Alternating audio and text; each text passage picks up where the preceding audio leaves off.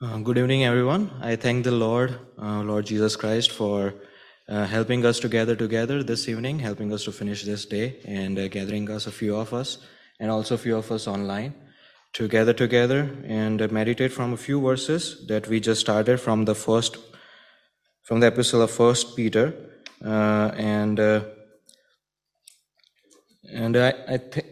I think the team did a really great job in covering the background, so I won't be going through the whole background. And it's just a few things that I just wrote just in case. Maybe the dates would be a different off or different, a bit different. Mainly reason being that Paul, who was in Rome, supposedly between around AD 60, he doesn't refer to Peter in any of his apostles when he wrote his any of his epistles. When he wrote his epistles, for example, Ephesians and Galatians and Colossians, not Galatians, Colossians and Ephesians and others. So it is like 62 to 64, but everything else was it was most comprehensively covered. And this is the place, or the modern day Turkey, where the dispersion of the exiles were scattered, and the people who it was addressed to. And as Tim mentioned, it was mainly addressed to the people who were going on to different persecution. And Nero, the Emperor Nero, the Roman Emperor, also brought in a great persecution. He burned temples, and he also burned Christians. And there was an edict, or like a law, which was proclaimed that all the Christians should be killed, which was in around AD 64. And we can just imagine like how difficult time that these people were going through in their lives. And not only that, they were like, before that fire that happened around in AD 64, even before that, they were facing different challenges and persecutions in general because of their faith and because of their stand in Christ. So let us quickly turn to our book of meditation in First Peter chapter 1, verses 3 to 5. During the whole study, I would be covering different verses from throughout the New Testament, so I would invite you all to turn them. And without much ado, First Peter chapter 1, verses 3 to 5. Blessed be the God and Father of our Lord Jesus Christ. According to his great mercy, he has caused us to be born again to a living hope through the resurrection of Jesus Christ from the dead, to an inheritance that is imperishable, undefiled, and unfading, kept in heaven for you, who by God's power are being guarded through faith for a salvation ready to be revealed in the last time. Let us ask the Lord in prayer. Father, dear God, I thank thee and praise thee for helping us together this evening in your name to look unto your word and to meditate on your word, to identify what needs to be changed in our lives, or what needs to be emphasized, and how we can improve our lives, how we can make our lives more holy, and how we can learn from the example of the people who were in the Asia Minor, the present-day Turkey, during that time in which Peter was addressing, and what we can learn from them. Help us and talk with us, Lord. Hide me behind the cross of your Calvary. Fulfill Zechariah 2, 5, and 8, and let your name be proclaimed, and you may be glorified through whatever the word is spoken. I ask this prayer in Jesus' name. Amen. So, the first thing that we read here is, blessed be the God and Father of our Lord Jesus Christ. According to his great mercy, great and abundant mercy in some translation, he has caused us to be born again to a living hope through the resurrection of Jesus Christ from the dead. So he has given us, he has provided us mercy. He gave his mercy and grace both, through which he has begotten us. We were dead in our trespasses and sins, and in that situation, he called us out of our sins and darkness, and through his mercy, he has begotten us. So what exactly is mercy and what exactly is grace? So mercy is something that he doesn't give for what we deserve. We deserve his wrath. We deserve his damnation. We deserve the punishment. we deserve hell, but he doesn't give us. He has mercy on, he provides mercy to us. And what is grace? He gives those things which we don't deserve. He gives us his love. He gives us his inheritance that is there in the further verses. He gives us eternal life. He gives us his salvation. So those things are, so we can know by those things that what is mercy and what is grace. And God, through his abundant and eternal mercy, he has begotten us. So what does Titus say in chapter 3? Just quickly turn.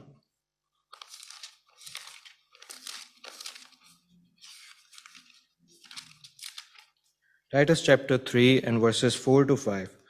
But when the goodness of loving kindness of God our Savior appeared, he saved us not because of works done by us in righteousness, but according to his own mercy, by the washing of regeneration and renewal of his Holy Spirit. So he saved us not because of any of the works that we did, any of our righteous act, because all our acts were like filthy rags before the sight of our living God. He didn't save us, or he didn't have mercy on us anything that for what we did, but for everything that, but only because of his abundant grace and mercy. I'll also invite you to quickly turn to Ephesians chapter 2 and verses, I'll read from verses 1 to 10. And you were dead in the trespasses and sin in which you once walked, following the course of this world, following the prince of the power of the air, the spirit that is now at work in the sons of disobedience, among whom we all once lived in the passion of our flesh, carrying out the desires of the flesh and the mind, and were by nature children of wrath, like the rest of mankind. But God, being rich in mercy, because of the great love with which he loved us, even when we were dead in our trespass, made us alive together with Christ. By grace you have been saved, and raised us up with him, and seated us with him in the heavenly places in Christ Jesus, so that in the coming ages he might show the immeasurable riches of his grace in kindness toward us in Christ Jesus. For by grace you have been saved through faith, and this is not your own doing. It is the gift of God, not a result of works, so that no one may boast. For we are his workmanship, created in Christ Jesus for good works, which God prepared beforehand that we should walk in them. So this clearly explains that by grace we are saved, that he in his rich mercy, in verse 4, he says, through his rich mercy, he showed great love towards us. And while we were, even while we were dead in our trespasses, we were dead in our sins, we were the sons of disobedience, it says in verse 2. We were under the prince of the power of air and the spirit that is, and we were the sons of disobedience. During that time, he had mercy on us, and he saved us. He begotten us into the kingdom of his son. Now, the idea or the thought of begotten is being repeated like 3 times in this whole chapter. When I was reading the whole chapter, I find out like there is 3 places in this chapter that Peter is speaking about being born again or being saved or redeemed. The first one is, of course, here in verse 3. The second one is in verses 18 and 19, which I'll just quickly read. Knowing that you were ransomed from the futile ways inherited from your forefathers, not with perishable things such as silver or gold, but with precious blood of Christ, like that of a lamb without blemish or spot. So the first thing we see in verse 3 is that he has begotten us through the resurrection of Jesus Christ from the dead. And second thing we see is that he has saved us from the blood of his son Jesus Christ. The third thing that we see is that he has begotten us through the living word, which is in verse 23. Since we have been born again, not of perishable seed, but imperishable, through the living and abiding word of God. So I won't be spending my time in all of these 3 individually, but especially on the first one, which is that we have been begotten through the resurrection of Jesus Christ. If we study the resurrection of Jesus Christ, then we surely know that then we would surely know that without the resurrection, then we cannot be saved, or we cannot be made right with God. I'll invite you to quickly turn to 1 Corinthians chapter 15. 1 Corinthians chapter 15 Paul speaks to the Corinthians a great message on resurrection. 1 Corinthians chapter 15 from verses 12. Now if Christ is proclaimed as raised from the dead, how can some of you say that there is no resurrection of the dead? But if there is no resurrection of the dead, then not even Christ has been raised. And if Christ has not been raised, then our preaching is in vain, and your faith is in vain. We are even found to be misrepresenting God, because we testified about God that he raised Christ, whom he did not raise, if it is true that the dead are not raised. For if dead are not raised, not even Christ has been raised. And if Christ has not been raised, your faith is futile, and you are still in your sins. Then those who also have fallen asleep in Christ have perished. So we see that if Christ was not raised, then our faith and our devotion and our walk is all futile. Without the resurrection of Christ, we are not saved. So this is the one important thing that we can identify ourselves, that we are raised with him, that we are no longer dead in sins, but we are raised with him in his resurrection. We can also ask ourselves this question, that are we really saved, or are we knowingly living after our heart's desire, unrepenting, testing his mercy and patience? So, and if our heart's condition is like that, if we are unrepenting, and if we are living a hypocritical life, that we are going to the church assembly and everything, we are doing all the rituals, but still if we are not saved and we are just pretending, then the wrath of God is reserved for us, which is written in Romans chapter 2 verses 4 and 6. I think it was, yeah.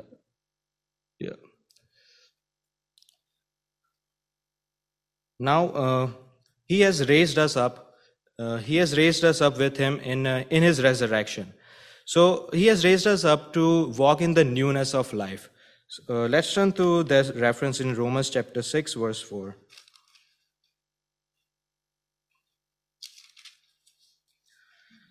It says, "We were buried therefore with him by baptism into death, in order that just as Christ was raised from the dead by the glory of the Father, we too might walk in the newness of life." So we are called to walk in the newness of life. We have been raised with him in his resurrection to not live in the old life, or in the old nature that was within us. So we can still identify in ourselves that there is a war between a new nature and the old nature, and whomever we will give more priority, or whomever we will give more emphasis and more time, so that kind of nature would be the one that would be ruling within us. I can remember a great example that was shared. There was a master who had two dogs. One was a old dog, and one was a new dog. He was the dog whom he was feeding more, that dog was more powerful and more victorious, and the dog whom he was not feeding more, that dog was weak and cannot work more. So by that example we can see that our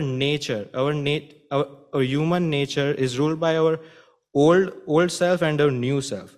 We are called to live by the newness of the Spirit, which has been given to us by the Spirit through the adoption in Jesus Christ. We can also see that a verse in 2 Corinthians chapter 5 and verse 17. I think many of might already know. "Therefore, if anyone is in Christ, he is a new creation. The old has passed away; behold, the new has come."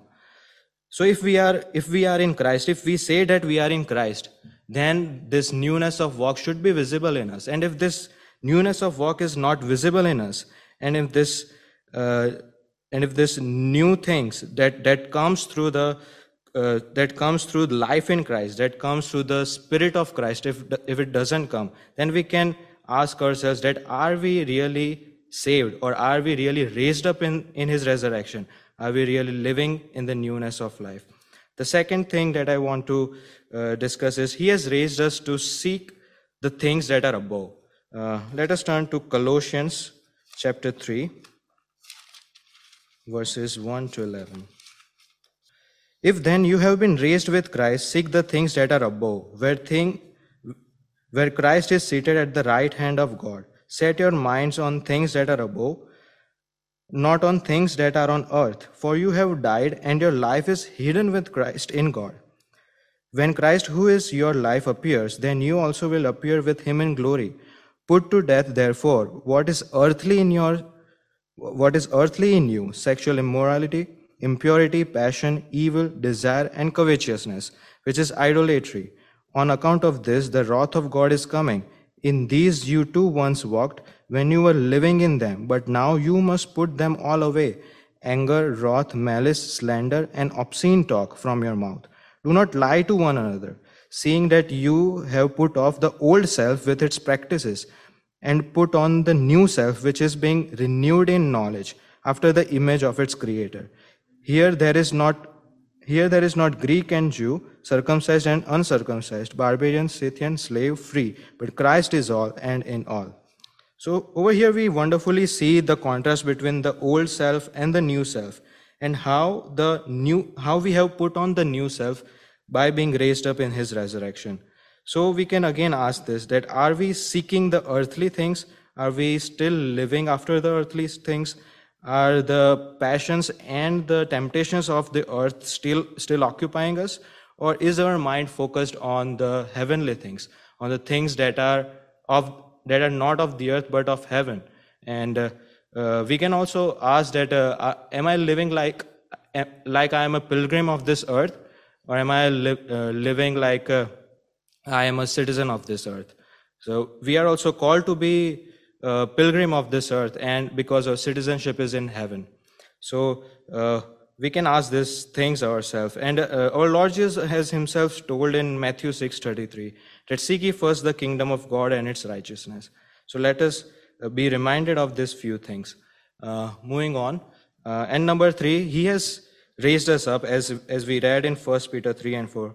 He has raised us up, or he has saved us through salvation to a living hope. I'll again read. According to his great mercy, he has caused us to be born again to a living hope through the resurrection of Jesus Christ from the dead, to an inheritance that is imperishable, undefiled, and unfading. From this we can know that he has raised us up to a living hope. He has begotten us to a living hope that is in Christ Jesus. He has begotten us to an living hope, to an imperishable and unfading and an undefiled inheritance which is reserved for us in Christ Jesus. So are we living like we are having a living hope? Are we living in a way that we are only having hope for the things of this earth? Are we following Christ to gain things of this earth, or are we following Christ for having hope for eternal things? There is one warning in 1 Corinthians.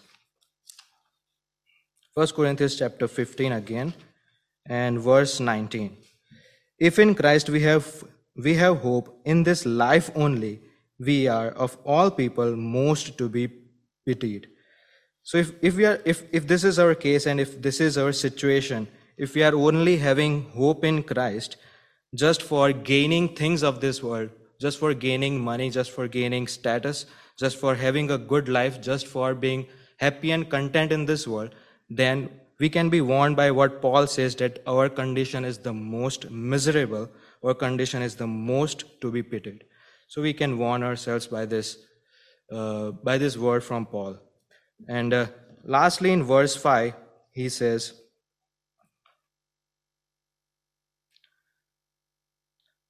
to an inheritance that is imperishable, undefiled, and unfading, kept in heaven for you, who by God's power are being guarded through faith for a salvation ready to be revealed in the last time. So our God, through his power, is keeping us, he is guarding us, he is protecting us through the faith that is in us. So are we having that faith? We can take encouragement from the heroes of faith that we read in Hebrews chapter 11. I'll not go through all the verses, but I'll invite you to turn to Hebrews chapter 11, and it displays the list of the whole heroes in the Old Testament, that who, because of their faith, were termed as righteous, and although they did not receive what they were hoping for, but that they might receive the inheritance with us. So I'll just quickly read a few verses in Hebrews chapter 11 from verse 6. By faith, Abraham obeyed when he was called to go out to a place that he was to receive as an inheritance, and he went out not knowing where he was going. By faith, he went on to live in the land of promise, as in a foreign land, living in tents with Isaac and Jacob, heirs with him of the same promise. For he was looking forward to the city that has foundation, whose designer and builder is God.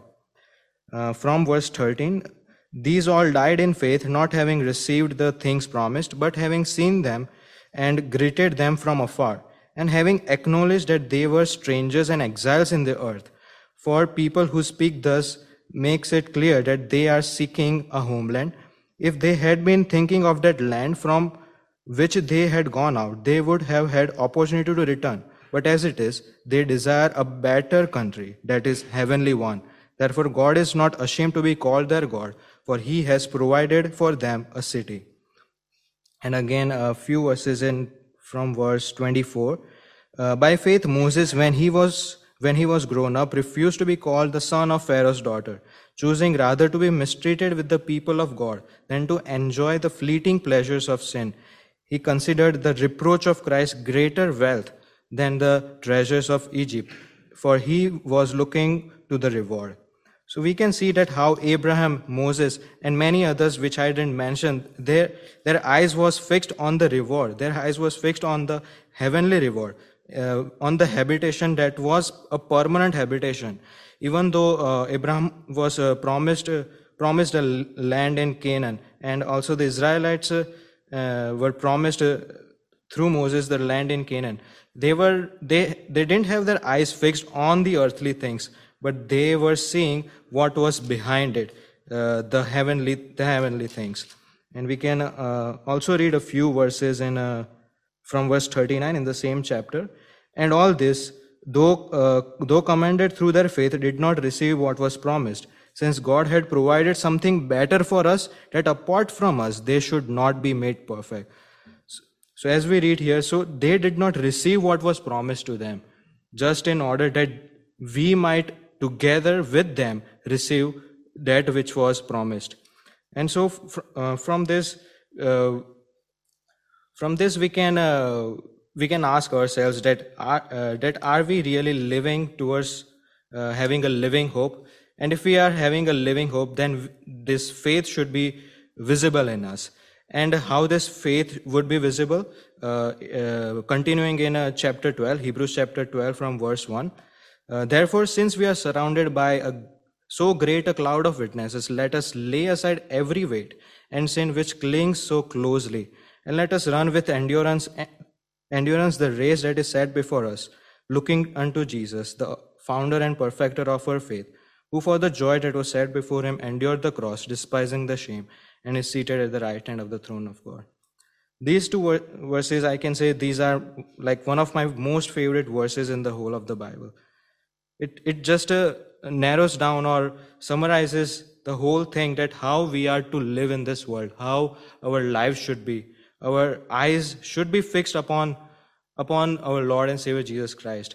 We are to be encouraged by the great cloud of witnesses. We have to lay aside every weight of sin which easily besets us, which easily clings, which so easily besets us, and we fall into those things. We have to lay aside all that weight of sin. We have to run with endurance. We can read from verses 33 till 38 that the old heroes of faith, how they faced different persecution. Even here we see that they were thrown into the den of lions, and they were being burned and they were being slaughtered. Still they endured through all that faith, with the faith. Why? Because their eyes was on our Lord Jesus Christ. Their eyes was on the living hope. Their eyes was on the inheritance that was to be revealed. And they endured all through faith. So, just concluding, uh, um, do we have the assurance of being born again or not? And the second thing, that the living in Christ's resurrection, are we living in the newness of life, or are we seeking the things above and having the living hope or not, and walking the faith with the heroes of Christ?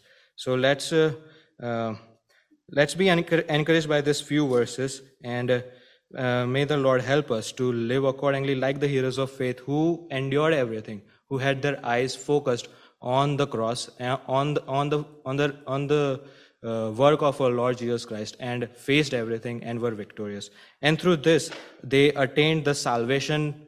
Through this, we would be attaining the salvation which would be revealed in the end times. We would become one with Him when He would come to take us. So let us be prepared for His coming as well.